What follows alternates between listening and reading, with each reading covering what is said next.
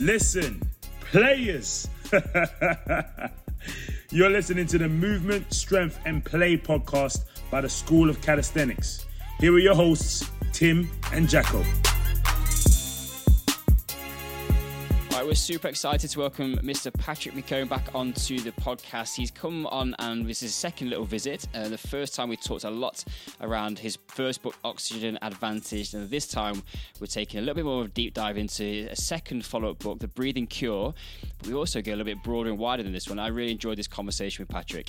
Yeah, I mean, there's probably nothing within The Breathing Cure that isn't covered around how breathing can change all sorts of different things. But also, he gives us a little bit of a sneak preview of what's coming next around this focus and attention, and that was something that I know, Tim, that you'd been talking a lot about and engaging a lot with. People that have listened to some of the podcasts and stuff that I've been doing, I've trained with Patrick, like they know that my little man crush on him. So this is one that obviously I got very, very, very excited about. So if I'm speaking too fast, then you can drop me down to like a 0.5 on your when you're listening back, because that tends to happen whenever I get to speak to Patrick. I would say to people as well that if you've listened to some of Patrick's work, you're thinking, I'm not sure if this is a podcast for me. We actually, I would say a large proportion of this is not actually about breath work at all, Jacko, really. We do talk a lot about it to a point, but there's so much in this where we actually kind of went off talking, as you say, about concentration and the world that we live in and trying to optimize our productivity and focus and attention, which I think is such an important conversation to have. And that, of course, all links back into the breath, but it was great to have a broader kind of discussion with Patrick. It wasn't sort of like it wasn't like starting with breath, and it's all interlinked in, because how we're thinking can affect our breathing can affect how we're thinking, and all that. So, yeah, no. Now, as a remember, it's a fairly long one, so we'll keep this short and we'll just crack straight into it. But if you're looking for some help with your calisthenics training, you can get on board with Jacko and I at the Virtual Classroom, our online training programs. You can hang out with Georgie, Seth, Owen, all the guys are in there, all of our expert coaching team with years of experience in the industry, and really take pride in delivering the highest quality tuition that we can to help you with your calisthenics and bodyweight training goals. So you can find all the details at classroom.schoolofcalisthenics.com, and come have a little look around. 7 days free to try the programs out, see if you like them, and if you do, then we'd love you to stay, and we can help you try to redefine your impossible. And I know for a fact, Tim, everyone likes a freebie, and the other fact I know there's a lot of people, a ton of people, thousands of people that listen to this podcast and have always thought, oh yeah, I will, but never got round to actually checking out what the programs and training is like within the Virtual Classroom. And if that's you, maybe this week is the week that you get on board and try out that 7-day free trial. You won't be disappointed. All right, you won't be disappointed with this podcast either, so sit back and enjoy Mr. Patrick McKeown on the School of Calisthenics podcast, now known as the Movement, Strength and Play podcast. I was like, he got it wrong. Roll that jingle.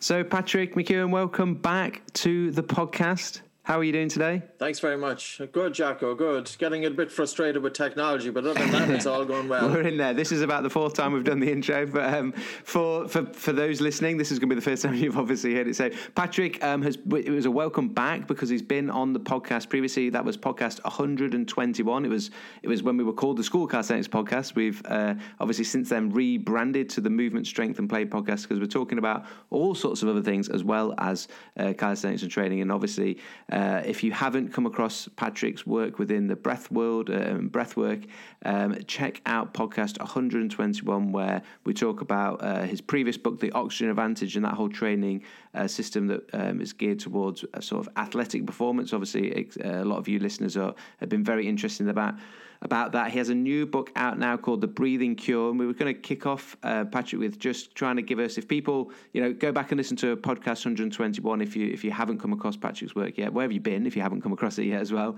What was the driver behind the new book, The Breathing Cure, and how is it different to the Oxygen Advantage? Having read it myself, it's building on top. It's not saying that what you'd put in the Oxygen Advantage was wrong. It's going, this is some additional stuff on top. But what was the thinking process, and what are some of those differences that have been added in?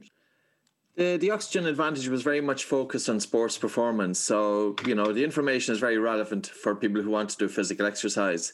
And it talks about the zone and it talks about anxiety and, but it's very much a performance focused book. There is chapters in terms of craniofacial growth for children, but with the view of them, what's the ideal facial structure and airway that you would be a good athlete.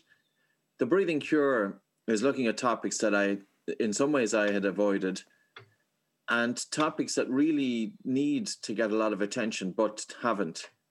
And I suppose one of the most important topics there was female breathing, because it's very different to male breathing. This has been written about since 1905, and very few people were talking about it, and I wasn't talking about it.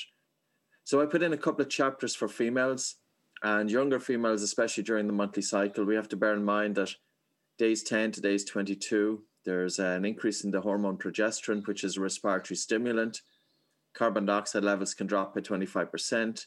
This can increase pain perception, reduce pain thresholds, can contribute to fatigue and anxiety, faster breathing. And there's other aspects as well. Functional movement, the relationship between functional breathing and functional movement. So, for example, very much there's an emphasis on, especially in strength and conditioning, on core strength, etc., functional movement.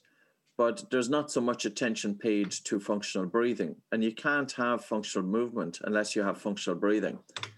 Sleep disorder breathing is another one, because that affects all walks of life, from a young child right up to, an older person. And that's including insomnia, snoring, and obstructive sleep apnea. So I put a lot of information on that because that was something that had bothered me for many, many years.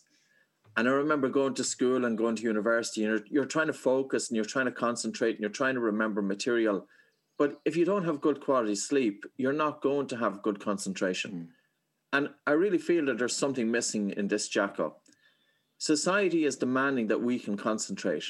Society is demanding that we have a decent attention span and that we are able to focus. And it's for school, it's for university, it's for the workplace, and it's even for family life. But nobody is teaching us how. And putting kids through school and university and not giving them the tools to be able to narrow their focus, and especially now today, given the distractions with modern technology. People now, it's very common that they can't even deal with boredom. As soon as they have 1 or 2 minutes of quiet time, of downtime, they have to fill it. They have to open up the phone and start scrolling and looking at, crap, information that has absolutely no relevance, and it's overstimulating us. And, so that's one aspect. I'm currently writing a book on that topic, by the way. That's why it's fresh in my mind. Okay. And the topic is going to be on focus. Yeah. And then, it's bringing in together our concentration, which is our ability to hold our attention on one thing, and attention span, which is the length of time that we can hold our attention on one thing. And focus then is narrowing our attention to one thing. And really it's a recipe for success, because you cannot produce a good quality of work unless you have concentration, unless you have attention span, and unless you have focus. And even for success, if people, if it was material success, if people want that. I was listening to an interview with Warren Buffett, and he was talking, I think it was CNBC News, and he spoke about a dinner party that 20 people were attending, and Warren Buffett was there with Bill Gates. And I think it was Bill Gates' father come in, and he said to everybody present at the dinner table, he said, what's the one word that you would attribute your success to? And Warren Buffett wrote down a word, and Bill Gates wrote down a word, and neither of them had known what the other wrote down. But both of them wrote down one word, and that one word was focus. So, it's really, really important. And breathing plays a role here. So in the new book, in The Breathing Cure, there's a chapter on heart rate variability. And, it's really, I suppose, heart rate variability is getting a lot more attention, even though it's been around for 30 years. But military are using a lot of technology, and elite athletes, and they're using Garmin watches and Oura rings and Whoop bands and elite HRV, HeartMath and M-Wave Pro and all of these. Yeah, the new iPhone watch technologies gives you a heart rate variability. The iPhone watch gives you a or Apple Watch, whatever it's called, well. gives you. I haven't got one, but I've seen people have been saying that it's giving them, and they're noticing that their heart rate variability is improving when they focus on their breathing. Yeah, no, for sure, because the watch, I suppose, and all of the technology is showing you a measurement. But the real question is, how do you improve your HRV? How do you optimize it? And I suppose the other question is, people probably don't realize the implications of HRV, but it's a clinical and objective measure of stress in the human body. It's a measure of vagal tone. So, for example, if you have somebody who's very stressed out in their work, they don't really know how to quantify the impact that stress is having on the body. And if they go to their doctor and if they tell their doctor, I'm feeling highly stressed, the doctor is probably just looking at them. And, the doctor has no way of quantifying it unless the doctor was to measure heart rate variability. So we can improve heart rate variability because there's a time to train and there's a time to rest. And we as human beings, we need to be able to switch off. And many people now are overstimulated. They cannot switch off. They're having poor sleep. Their concentration is dwindling. Their mind is racing. They're bombarded with thought. How can we help to improve potential if you cannot place your attention on what you want to place it upon? So, yeah, the new book is focusing on a lot of those topics. And currently, that's my area of focus now, is to bring breathing away from tree huggers. Because I think tree huggers have kind of embraced breathing for far too long. And in the main, many of them have made a mess of it, telling people to take deep breaths and big breaths. And that's the worst thing possible that you could do. And I remember going to do an exam 25 years ago. And 3 minutes before the exam, I was a bit nervous going in. And I took a walk. And during that walk, I took these big, full breaths, the sort of breathing that you see on YouTube. I went in on YouTube this morning. And I just was curious, in some yoga instructors, how are they instructing breathing? And just a couple of them, I went in and I said, can I hear people breathe during this instruction? And the answer is, of course, I could. And if you can hear people breathe during rest, that can indicate that they are breathing too much air. And breathing too much air is going to cause blood vessels to constrict and less oxygen to be delivered. So with my walk, 3-minute walk, I took big full breaths, and I walked into the exam hall absolutely spaced out and lightheaded. Now, we need to turn breathing upside down.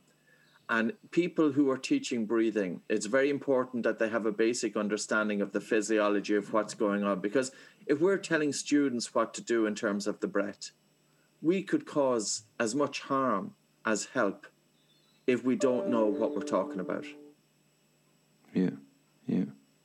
There was something you touched on in that comes across a lot within the Oxygen Advantage about breath holding and using that to help improve the biochemistry that's going on. And there was just something I'd noticed recently around having practiced on myself and then been doing some work with some professional rugby players where that focus and that concentration to do simple tasks like counting how many steps you're doing during a breath hold that gets challenging, the cognitive demand to be able to, I know you were talking about focus and concentration just in general rather than just having a racing mind, but equally there's been some, I've experienced some interesting stuff around focus and concentration under that sort of fatigue that you might get in a game or in a sport where you make a mistake because you're struggling with the cognitive demand of something under that fatigue,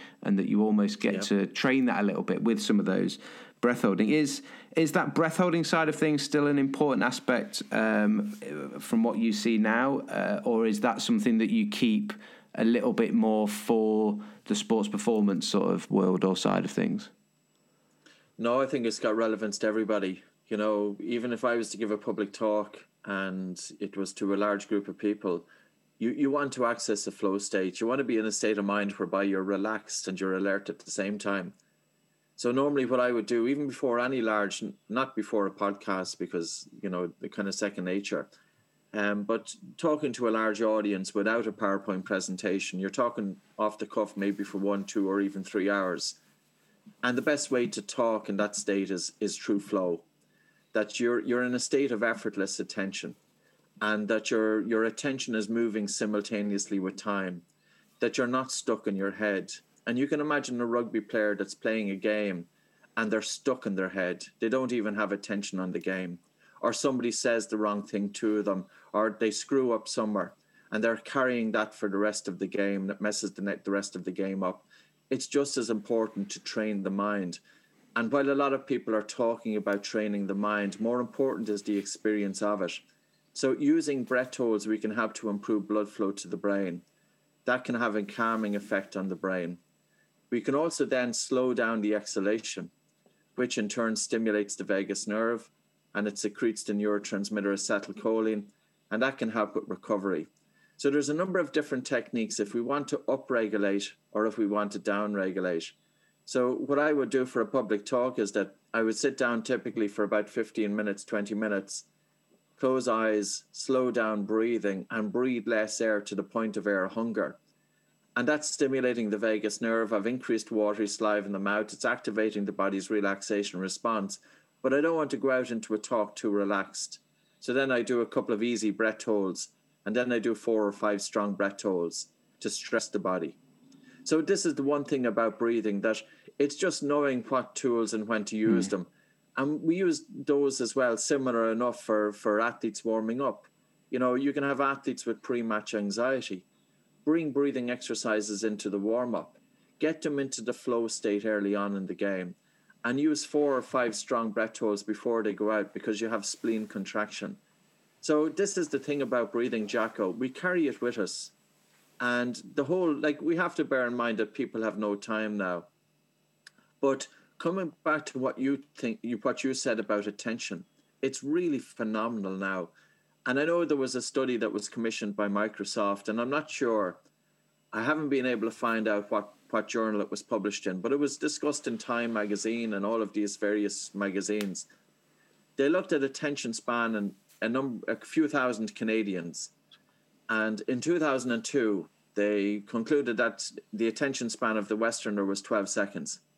And they did a similar follow-up study in 2012. And they concluded that the attention span was now 8 seconds. So in the space of 10 years, attention span has dropped by 25%. And they said this is a problem because a goldfish has an attention span of 9 seconds. So if you put in goldfish study, and people can kind of get an idea of their attention span. If they were just to sit down for 3 minutes and just focus on the airflow coming in and out of the nose.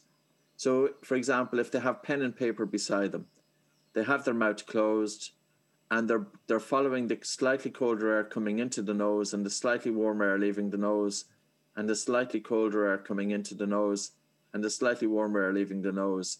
And every time their mind wanders is to mark a tick on the piece of paper beside them. So in the space of 3 minutes, how many times has the mind wandered? And you'll find that some people's minds have wandered a lot, that they don't even have the ability to hold their attention on their breathing for 3 minutes. Now, if you cannot hold your attention on your breath, you can't hold your attention on any subject matter or task or sports. And it's very important, not just for performance and success and results, but for happiness, because people's minds who wander the most are least happy. The person who's stuck in their head with racing thoughts that cannot get out of their head. They're living in their head. And how can you live life if you're stuck in your head? If you're stuck in your head, you miss out on a lot. And when you start moving from your mind into present moment, and I know present moment is bandied about, what I'm talking about here is I'm talking about when your attention is immersed in simultaneously with time, that there is a period of no thought. You are not thinking. The critical mind is set aside. The reasoning and the intellectual mind is set aside, and you are merging in time. So often, you could describe it, this would be flow state. And this is, everybody will harness this state from time to time. A person who is, for example, immersed in a piece of work that they love to do, they're so engrossed in their work that time flies. It's effortless, and they can produce good quality. But compare that to somebody else, and they're distracted by mobile phones, by emails, they're going onto websites, they're scrolling through all of this nonsense and useless information, and we can only handle so much information. So, one of the things that helped me a lot 25 years ago was, reducing the amount of information overload. And that's probably why I'm as boring as hell. I've been able to focus on breathing, and I've been able to focus on topics around that. And ask me about anything else, I typically don't have a clue. Don't get me to do a general knowledge quiz, because I will be one of the worst in the room. I think there's some really interesting stuff there, Patrick. And I've been kind of banging a drum about deep work to anybody who will listen for a while since I read Cal Newport's book on the subject. And that was very much around carving out these spaces or this time or this environment where you're going to go and do work of real value. And I've experienced it and felt it, and I know that when I do my best work is when I remove those distractions from my environment, whether that's turning off notifications, shutting down email, going to a space or a place where I feel creative and inspired. I'd be really interested to get a little bit more from that on you, because I think getting into that flow state for focus to do that deep work.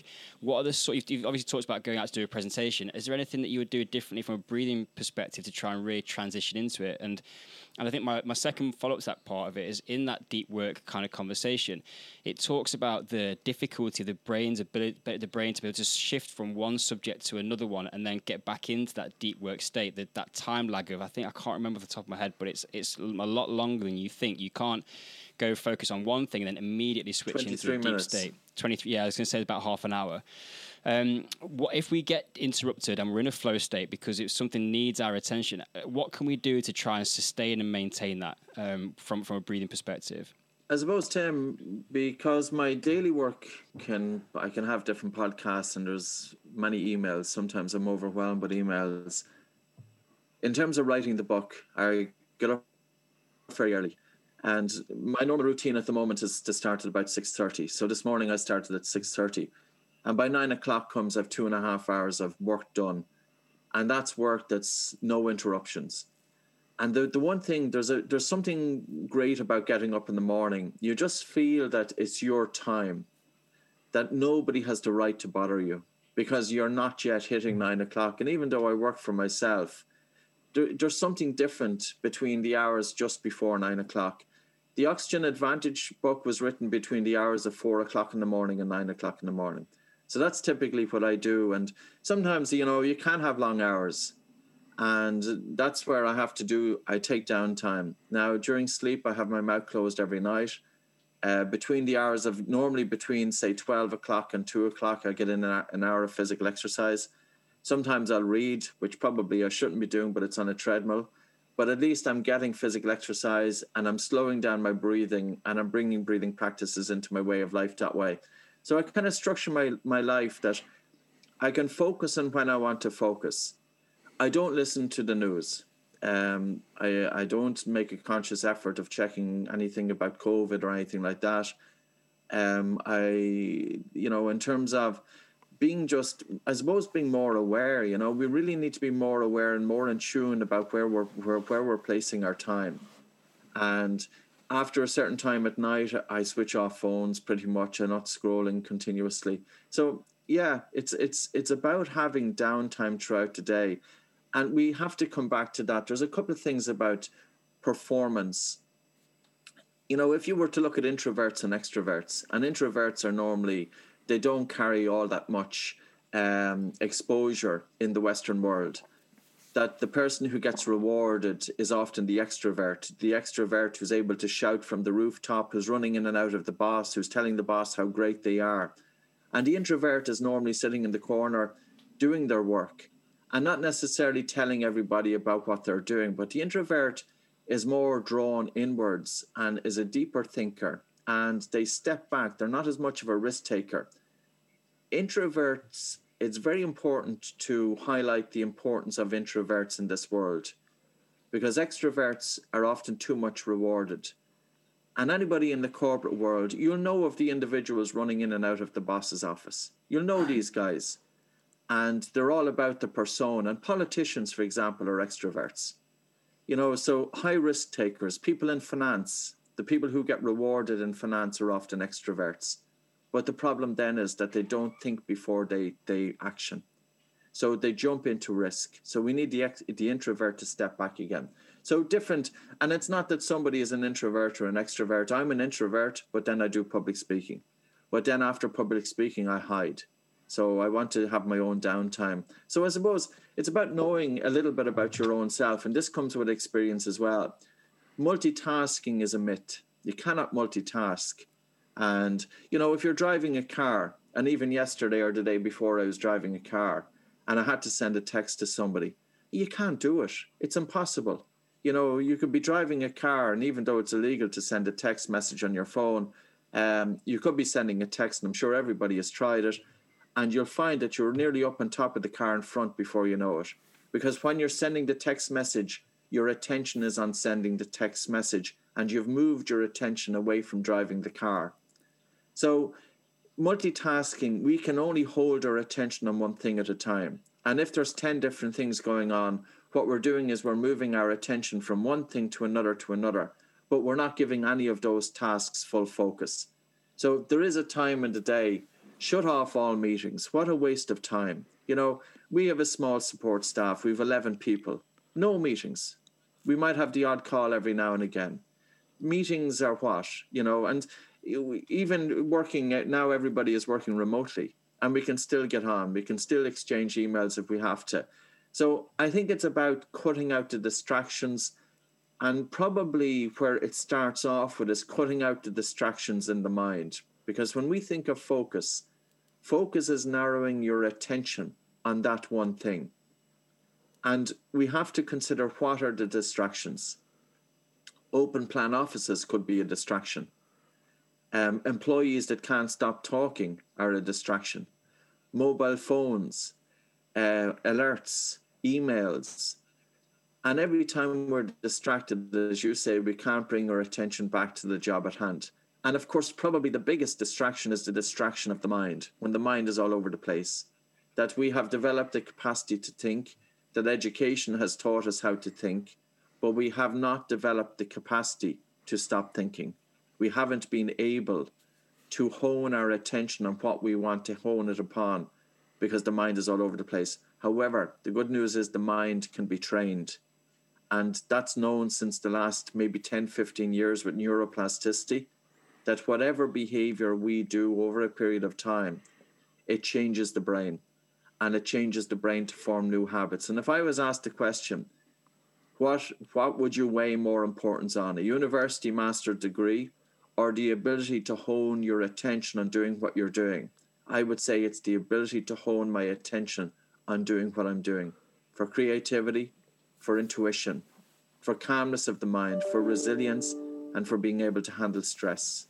Life is softer and life is better when you have some control over your mind. I love all of that.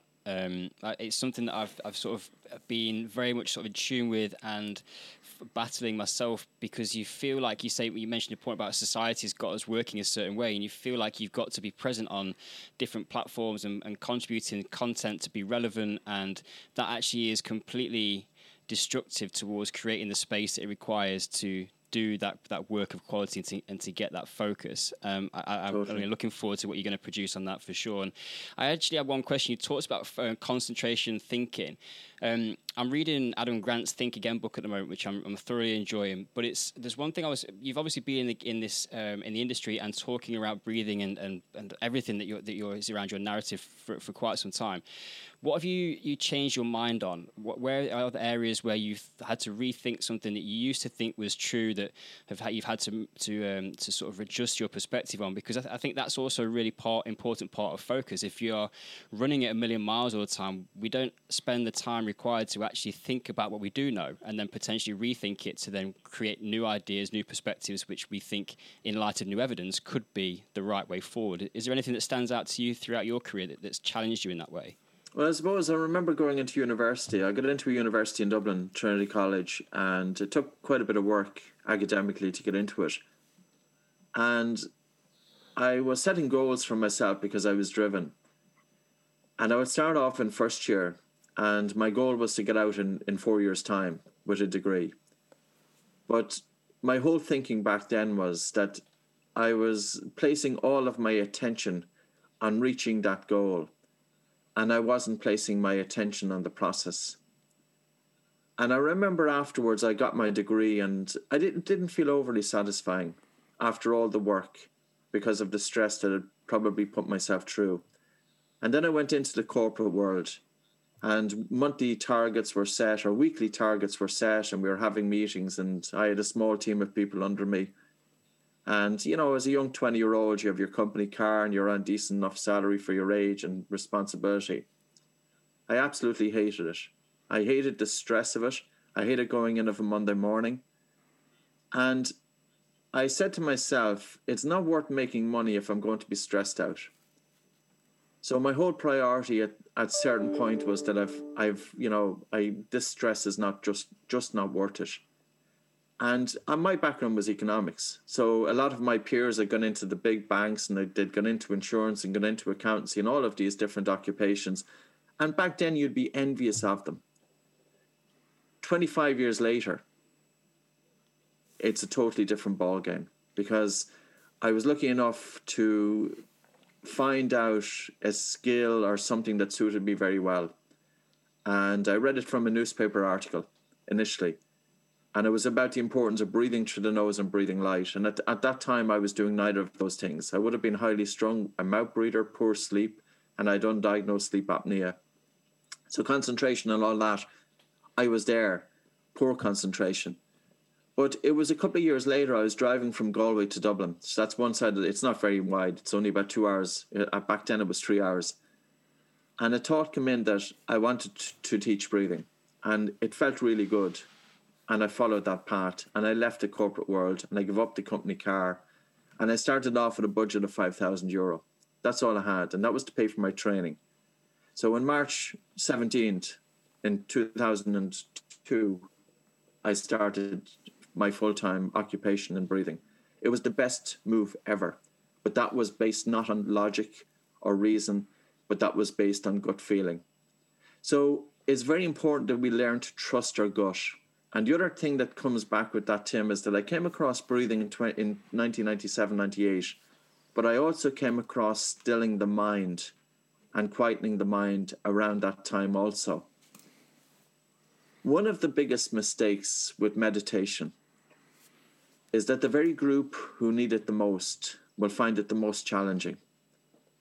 If you have people with anxiety and people with panic disorder and people with depression and people with burnout, if the mind is racing, it's very difficult to focus your attention on your breathing, and the likelihood of falling off the bandwagon is high. We need to improve sleep, and we need to improve functional breathing, and we need to calm the central nervous system, and then we need to meditate. So it's all wrong out there. And for years I've been saying how breathing has been taught could do with improvements. And yes, some people have said to me, well, they couldn't have all got it wrong. And it says, for some reason they have. And I'm not saying all of them, but I'm saying most of them. And people might say and challenge me on that. Well, let's say, put it into practice. You know, can you decongest your nose holding your breath? Are you able to do that? Are you able to reduce the volume of air that you breathe and experience your hands getting warmer? Can you improve blood flow to the brain when you want to in terms of increasing your concentration? Can you down-regulate before sleep that you can activate the body's parasympathetic response in 3 to 4 minutes? How are you able to deal with stress? How is your coping ability? So coming back to the hierarchy of bringing a calm mind and a focused and attentive mind, if we were to compare it to Maslow's hierarchy of needs, the triangle that many people will be familiar with, there's a hierarchy of concentration. And the bottom tier of that is deep sleep. Because if you don't have deep sleep, you're not going to have any of the others.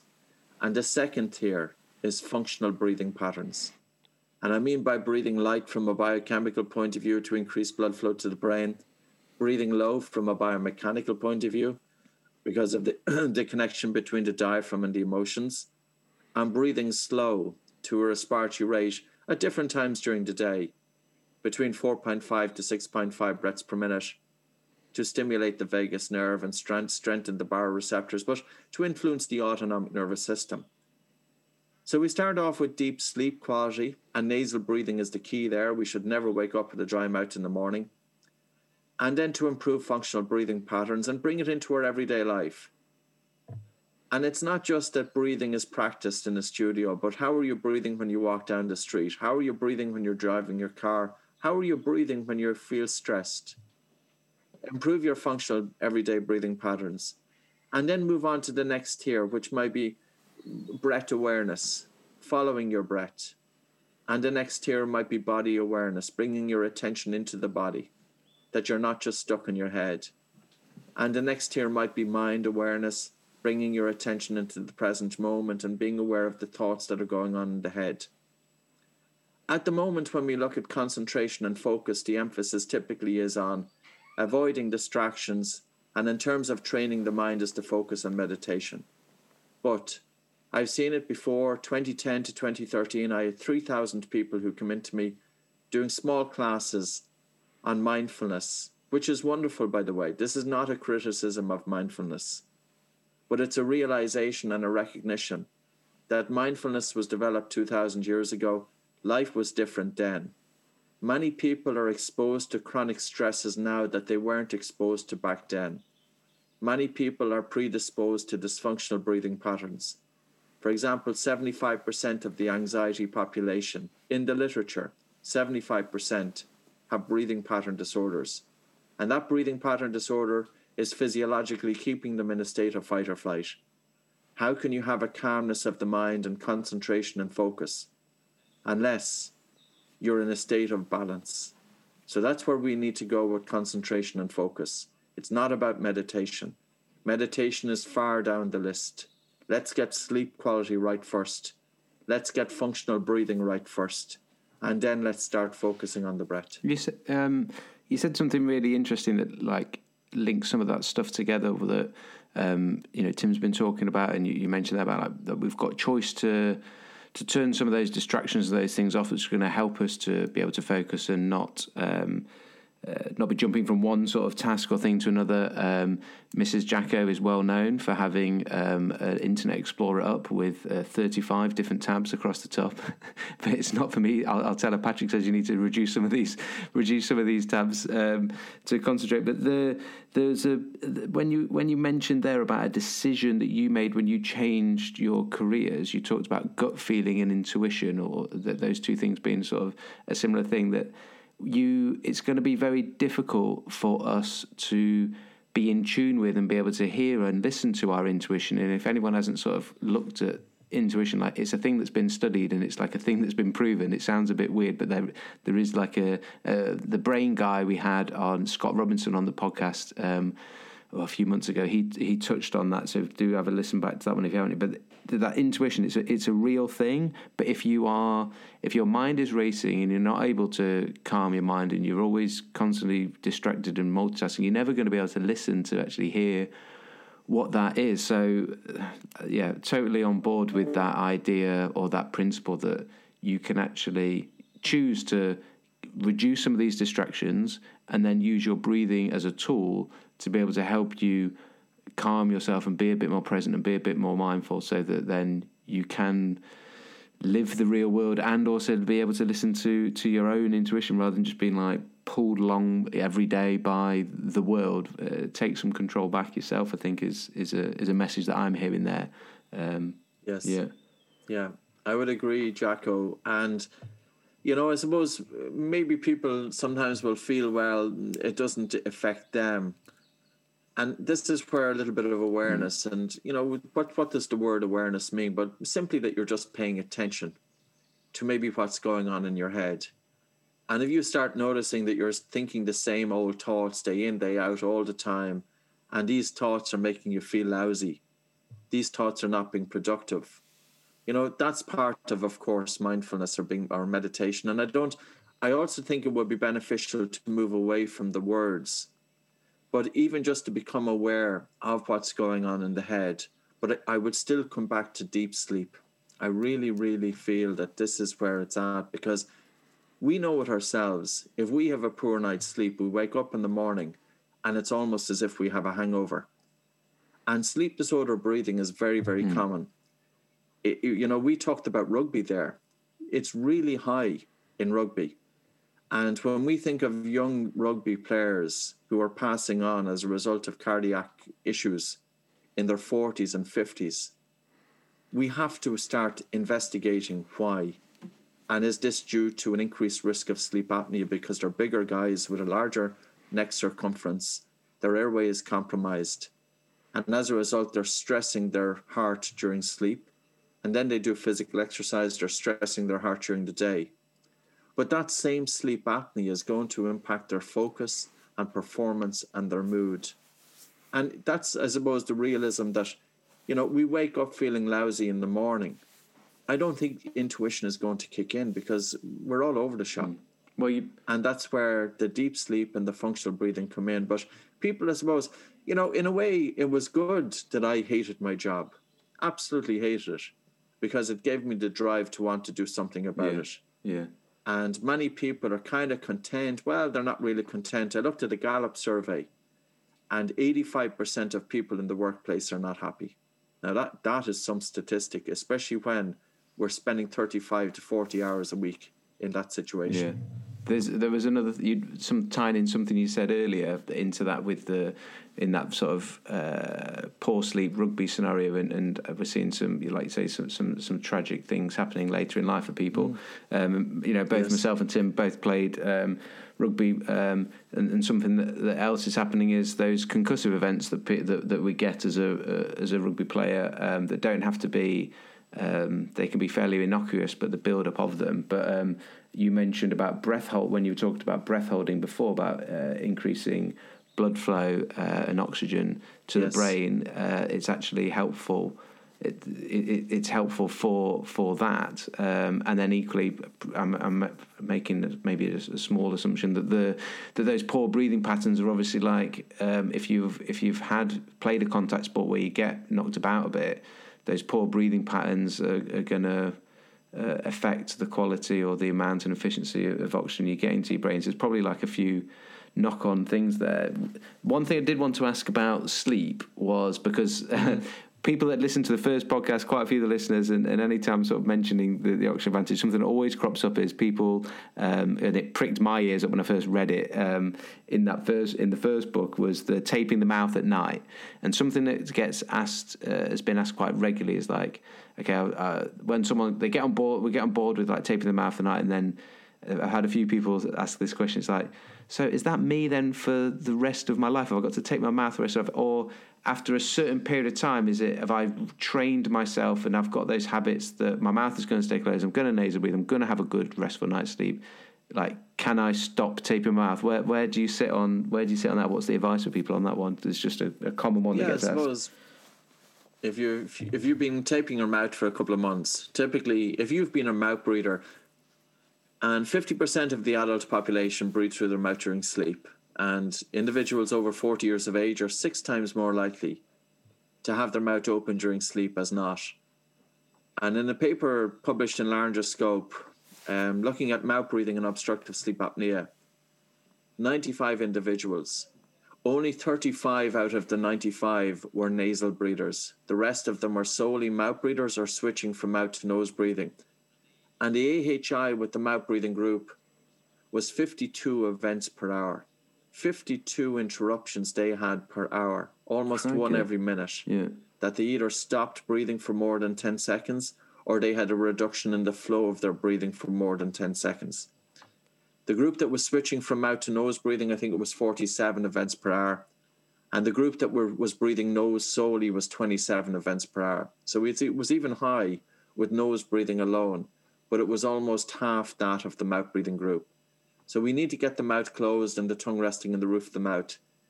Have the tape on for about 60 to 70 days because that's how long it takes to change a habit. And, you might even try it for 2 weeks, say. And then you say to yourself, well, tonight I'm going to go to bed without wearing tape on my mouth. And if you wake up with a moist mouth in the morning, you don't need tape. But if you go to bed without the tape on and you wake up with a dry mouth in the morning, you need to tape the next night. So that's the best way. Trial and error. Yeah. Some people will adapt to it easier than others. Do you still tape yours? I do, yes. Which is, have you been doing it for 25 years, 30 years? Correct.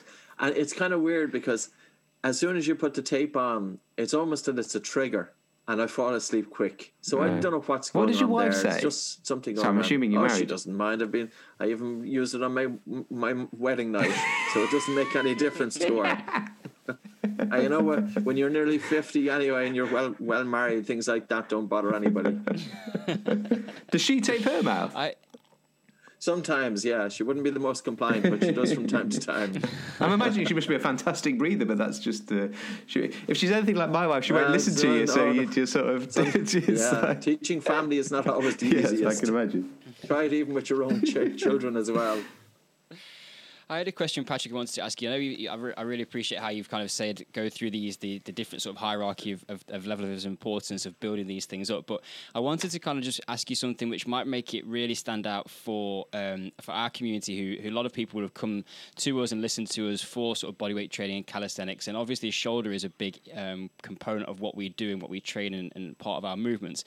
Can you just give us a bit of a breakdown to really sort of, if people are still sort of thinking, I don't know if this could be for me or not. I just think that sometimes that finding a different sort of connection to it could help. How could poor breathing potentially inhibit shoulder range of motion and shoulder mechanics, and then affect people's training? Because obviously the effect of the rib cage and the motion of the scapular rhythm around that is going to be a big, massive influence over how we're breathing, and then therefore have a knock-on on our performance in our training. Yeah, I suppose we need mobility of range. And when it comes to functional breathing, it's very much the emphasis should be placed on optimal movement of the diaphragm. So the diaphragm breathing muscle is the main breathing muscle. It separates the chest from the abdomen. And when we take a breath of air into the lungs, the diaphragm is moving downwards. And as the diaphragm moves downwards, it's generating intra-abdominal pressure. So you can imagine a weightlifter that's lifting a weight. Oftentimes, they'll kind of naturally and instinctively they'll breathe in and hold their breath as they are lifting the weight. And as they're breathing in, the diaphragm is moving downwards and the abdomen becomes like a pneumatic balloon. And this helps to provide stabilization for the spine. So functional breathing, where it comes to functional movement, is related to what's called the zone of apposition. And the zone of apposition is the distance from the top of the diaphragm after a normal exhalation down to the lower two ribs. And that in turn influences what's called the intra-abdominal pressure. And I suppose a simple way, Tim, is if you breathe through your nose, you've got a greater recruitment of the diaphragm. And if you breathe through the mouth, you've got greater recruitment of the chest. But chest breathing is inefficient and it's uneconomical. So one way to gauge the generation of intra-abdominal pressure is to have your hands either side of the lower two ribs. And as you breathe in, the ribs should be moving outwards. And as you breathe out, the ribs should be gently moving inwards. So during rest, we should have about 80% of the movement driven by the diaphragm and 20% driven by the upper chest. Now, in terms of an athlete, there are groups of individuals who are more predisposed to breathing pattern disorders. Most certainly the anxiety population, or people with racing mind, or people even with perfectionist tendencies. Because people with perfectionist tendencies often place high demands on themselves, and that can change breathing patterns. And that's been known for a number of decades. Another group then would be people with asthma or people with childhood asthma or people who are prone to respiratory chest issues. Or say, for example, somebody goes off for a long cycle and they come back and they have cyclist cough or something like that. So they can be quite prone to it. And then I suppose lifestyle. If you have somebody who's talking all day long, that doesn't help breathing patterns. And how would it affect that individual? I suppose a simple way to measure it would be using what's called the BOLT score, or the BOLT. It's the body oxygen level test, and it's a simple breath hold time. So say, for example, anybody who thinks or they want to monitor their breathing, sit down for about 3 or 4 minutes, allow your breathing to settle, get a timer, then take a normal breath in and out through your nose, pinch your nose and hold your breath, and time how long does it take until you feel the first definite desire to breathe, or the first involuntary movement of your breathing muscles. And when you let go, your breath should be fairly normal. An ideal breath hold time would be 40 seconds, but most people don't achieve that. But the cutoff point is 25 seconds. Now, bear in mind that this is not the length of maximum breath hold time. This is only the length of breath hold time during rest after an exhalation until you feel the first definite desire to breathe, and your breathing at the end of that test should be normal. Professor Kyle Kiesel did a study of this back in 2018. So he's a professor of physical therapy.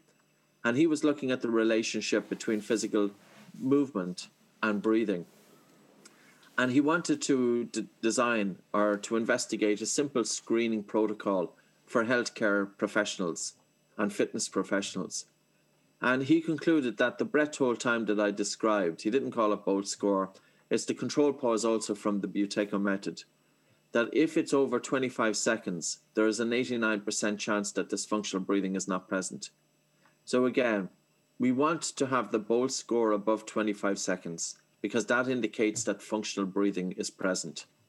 And if somebody has a Bolt score of 10 or 11 seconds or 15 seconds or 16 seconds, it can show a number of things. Number one is that the person is more likely to be breathing faster. So they have a faster respiratory rate than normal. And an ideal respiratory rate during rest would be between, say, 10 and 12 or 10 and 14 breaths per minute. But we shouldn't be breathing over 14 breaths per minute, and we certainly shouldn't be breathing over 16 breaths per minute. But it's not just the respiratory rate. It's also whether the person is breathing in the upper chest or are they breathing low. So people with a low Bolt score tend to breathe faster, they tend to breathe more in the upper chest, and they tend to have irregular breathing patterns. And irregular breathing patterns are a recipe for anxiety and for panic. But people who are breathing faster in upper chest during rest, they are more likely to gas out too soon during physical exercise. So if you were to talk to strength and conditioning coaches, ask them, do they know of a couple of players that no matter how hard they train, the players are plateauing? And oftentimes the strength and conditioning coach will put this down to lack of condition. But we have to bear in mind these players are training the same as everybody else. So why do some players don't excel the same with the same level of training? We have to be looking at their everyday breathing patterns. And, you know, it's your everyday breathing patterns going into the detail of how is that player's breathing when they're asleep? How are they breathing during the warm-up? How are they breathing during moderate and low intensity exercise? How are they breathing during rest? And it's simply about optimizing their existing breathing, because it's your breathing during your everyday that determines your breathing during sports performance. If you have breathing that's suboptimal during your everyday, well, it's not going to be good during sports. And as a result, dysfunctional breathing is going to feed into dysfunctional movement, and you're also increasing the risk of injury. And I suppose, Tim, you can go even one step further. So that's when I'm talking about functional breathing. The other pillar that we're looking at is how to do stressor exercises to stress the body to make adaptations. And here we do breath holding. And there was an interesting study using breath holds with professional, highly trained rugby union players in Australia. They got 21 players, divided them into two groups, and one group did sprinting with breath holding, and the other group did sprinting with normal breathing. And they measured their repeated sprintability after 4 weeks of training. And the group who did their sprinting with breath holding increased repeated sprintability from 9 reps to 14.8 before exhaustion. And the group who did sprinting with normal breathing, they increased their repeated sprintability from 9 to 10 reps. Now, to get that gain in highly trained rugby union players within 4 weeks, just from a few minutes of practice every day, so doing a couple of sets of 5 reps or 6 reps of breath hold sprints and bringing that into your existing training regime. So I suppose, yeah, coming back to your question, but looking at the functional movement screen, and I know that people are critical of it, that it mightn't be perfect, but use any functional movement screen that you're using. And you'll find that the vast majority of people who pass those tests are diaphragmatic breathers. Yeah, it's great. Thank you for that. It's really interesting. And I say it's to hear the results and the evidence behind what happens. It makes an exceptionally good case for S&C coaches, and particularly from my experience, having been one, and then also knowing a lot of them, breathing's not high enough up the agenda on what we're doing with our athletes. So it's definitely a conversation we need to have. I would agree, and I can't. It's really strange why it hasn't been embraced, because it's the one function in the human body that can limit performance. And, from so many different points of view, you can do breathing exercises to improve both aerobic and anaerobic performance.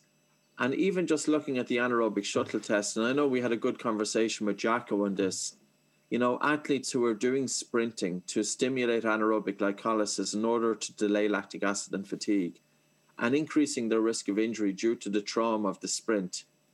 And, if you were to measure blood oxygen saturation during a sprint with mouth breathing, the blood oxygen saturation will drop down to about 93%. And with nasal breathing, it will drop down to about 91%. But I could get somebody jogging in their kitchen using breath holding and drop their blood oxygen saturation down into the mid-80s. That we can create severe hypoxia. We can increase carbon dioxide in the blood, we can disturb the blood acid-base balance, and we can increase the buffering capacity inside in the muscle compartments with simple breath hold exercises during jogging. You could do it in your kitchen, and it has no trauma. So I think strength and conditioning coaches need to be more creative. And sports medicine scientists in the universities, only a couple have started now investigating this, and the research has started to come out in the last 5 years, even looking at nasal breathing during physical exercises versus mouth breathing. One researcher, Wourons from France, has done a lot of papers on breath holding and the adaptations there that can take place. And it just makes sense, So, yeah, I think the players who start looking at breathing, we should be thinking of athletes and sports people as innovators. Now, at the moment, I've seen more interest from the military, but maybe that's normal.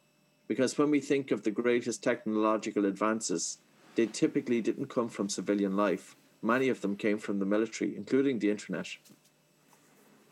Yeah, and just to sort of wrap up the sort of that conversation on just a little highlight that Tim made around the shoulder.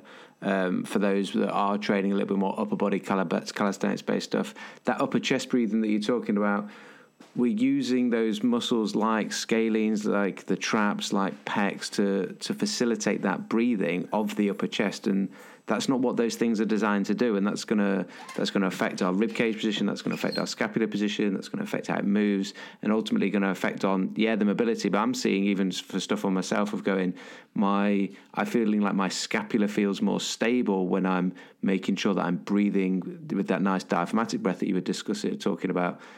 I'm feeling a more stable scapula. I'm actually then, because of that, like increase in or a sense of stability, I'm feeling a bit stronger, like in some of those like overhead sort of pressing type of movements. So, it makes sense to me, and I think that's that hopefully I think Tim would agree for people listening, if they think that they're breathing quite poorly, and the caveat or the little carrot for them to do something about it is that it might have quite a profound effect on your shoulder range and the stability and strength of what you're doing at the shoulder in your training.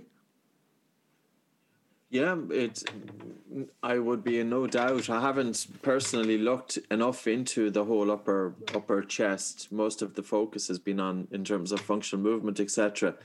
But there's one way of finding out, Jacko, and that's by putting simple breathing techniques into practice. Yeah. And, coming back to Tim's question earlier on, how would you know if you are prone to breathing pattern disorders? Well, do you notice that your breathing is a little bit faster in upper chest during rest? Is there no natural pause after exhalation during rest? There should be. Do you have irregular breathing patterns? Do you just find that you have disproportionate breathlessness during physical exercise? Is your breathing fast and heavy during sleep? And even if you have a racing mind and if you're prone to anxiety, it's very, very normal that when we are prone to or exposed to long-term stress, that our breathing patterns change. But when our breathing patterns change, it feeds back into long-term stress. So for people even just to become more aware of their breathing, and then look at what happens then when you switch to nose breathing, when you're breathing light, slow, and deep, and to think of the acronym LSD. And just by practicing that, and you typically will see results pretty quickly. Mm. And even if you do your physical exercise with your mouth closed, at the start it's more difficult because there's a greater resistance to breathing. You feel increased air hunger. But if you continue doing your physical exercise with your mouth closed for 6 to 8 weeks, the air hunger diminishes. But now your body is being adapted to cope better with increased carbon dioxide in the blood. And it's the accumulation of carbon dioxide that drives your breathing. So when we breathe during physical exercise, it's driven mainly by carbon dioxide, not by oxygen. But if we're overly sensitive to the buildup of carbon dioxide, our breathing is hard and fast. And there's an energy cost associated with that as well. So if we have dysfunctional breathing patterns, we're wasting energy more unnecessarily. And we may be prone to diaphragmatic muscle fatigue. And if the diaphragm breathing muscle fatigues, then blood is stolen from the legs to feed the diaphragm. So I suppose there's a number of different kind of offshoots to it. And yeah, it's an awareness initially, and just observation of the breath and just asking your questions. Measure your Bolt score and start from there. Great, Patrick. Thanks for that. Just I've since we last had you on the podcast, I'm not much of a runner, but I do enjoy 5K, and I'm now doing all of my 5K runs nasal breathing only. And as you say, the first few weeks were a challenge, especially when it was during the winter, I think, as well, and my nostrils were sticking together because I was trying to suck in so much air. Yes. And Jacka gave me the tip of making my mouth I was thinking like the comic turtle with no teeth, like rounding the lips off. But now it feels great. And the interesting thing, I think, from a performance perspective is if I properly wanted to open the taps and was like, right, PB time, and was allowing myself to then mouth breathe, I know that I've now 100% feel like I've got this extra gear that I could go to should I want to do it. So it's it's a really good experiment. I've really enjoyed it. Yeah, it can be helpful. Like it depends. There's a number of things that influence air hunger during physical exercise. One is fitness levels, of course. The other is Bolt score. So people with a low Bolt score will have increased air hunger during exercise. And the other is nose size. So if you have somebody with a deviated septum, and it's very, very common. So what I'd suggest is if you need to get a nasal dilator, that's a plastic device that gently opens up the nose to make breathing easier. That can be helpful. And it's just about persisting with it. And just be careful that if you do go for a run, that you're not forcing air in and out of the nose, because it can really irritate the inside of the nose. So we're a little bit better off, I suppose, if we're recreational athletes, slowing down the pace for a few weeks and using the nose as a determinant of your exercise intensity. But if you're a competitive athlete, only devote about 50% of your training to nasal breathing. There is a time that you have to mouth breathe. So use nose breathing as a means of adding an extra load onto your breathing. And then there's a time to mouth breathe. And that way then, for example, you won't feel that bringing breathing exercises is going to disrupt your routine, because we don't want that. We want you to be able to bring breathing exercises into your existing routine, that you can still perform the way you're doing it. But there's times that we can bring in breathing exercises to add an extra load to get those benefits. Fantastic. Well, thank you so much, Patrick, for coming on again. And I've really enjoyed the conversation. It's the breadth of it, and hearing you speak about the wider area that you're now going to kind of start to share with us your thoughts on that particular kind of focus and concentration. I think is fantastic, and I think it's so relevant and so needed that we need to get this message out there, because I personally am trying to break away from feeling trapped in that cycle of content overconsumption and not allow my brain to still down. So there's 100% think there'll be a lot of people that resonate with what you shared today. So thank you for that. Great. Thanks very much, Tim. It should be something that should be taught in schools. The education of the future is teaching children to be better able to cope with life. Yeah. So there's really important topics there that should be taught as part of the education system. Patrick, if people want to find out a bit more about you, or if they're interested in the new book, The Breathing Cure, where's the best place for them to go? And we can put some links in the show notes for that. Yeah, it will be up on Amazon. It was only released a couple of weeks ago, or about a month ago. It's currently available on oxygenadvantage.com. And it's a big enough book, but it's quite detailed. It's $25. It's more like a yoga block. I was trying to make breathing more serious by including the science, and I didn't want to have it too kind of. I didn't want to have it too jargony, but at the same time, I just wanted to show people, listen, this is not opinion based. This is, there's evidence in support of this, and we really need to start highlighting what we can do in terms of the breath. Now, the book on focus and concentration will be the opposite. It's going to be very, very simple language. It's going to be very image-led, and it's only about 25,000 words. Right. So, because I have to aim it to an audience of a person with a racing mind. So I'm thinking back to the day when my mind was there. You know, if somebody handed me a 600-page book and I have a racing mind, I know where that book will be going. So it won't have the 70 pages of references that the breathing cure has to prove it. No, it won't. Yeah, totally. The word carry less than the references. Anyway, if I see a big chunk of references at the back of a book, I'm like, oh, that's a page I don't need to read. So it makes the book shorter. But you're like, okay, but then I can trust what's being written. I want to see them, but just give me that trust. Yeah, no, good, like it. Yeah, it's always that balance, you know. So, yeah, the website is oxygenadvantage.com, and the Instagram as well. We're on Instagram, we're on YouTube, so you'll find different things there as well. Same name, Oxygen Advantage. Great stuff. We will put links in the show notes. People, if you haven't checked Patrick out on social media or on YouTube or read one of his many books, then we do recommend getting involved in that, but just not over consumption, just doing it when you've got the right time and space and headspace to do it. So keeping on board with that message. Fantastic. I think that's probably it until next time. So thank you, Patrick, and we'll hopefully speak to you again soon. Great, guys. Pleasure. Thanks very much. Good to speak to you, mate. Bye.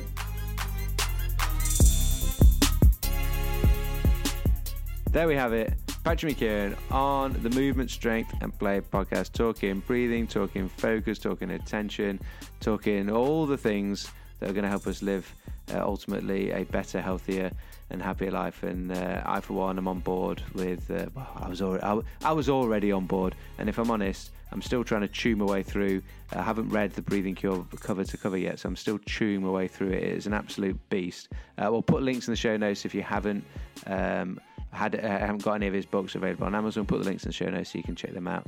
And also, if you really enjoyed it and you haven't listened to the first podcast we've done with him, we also had the podcast live, so we've had some engagements on the podcast with him in the past, so do check those out. And if you're thinking what do you do next after this podcast, before you go and check out more of Patrick's work, you can just swing by your favourite listening platform and give us a little review.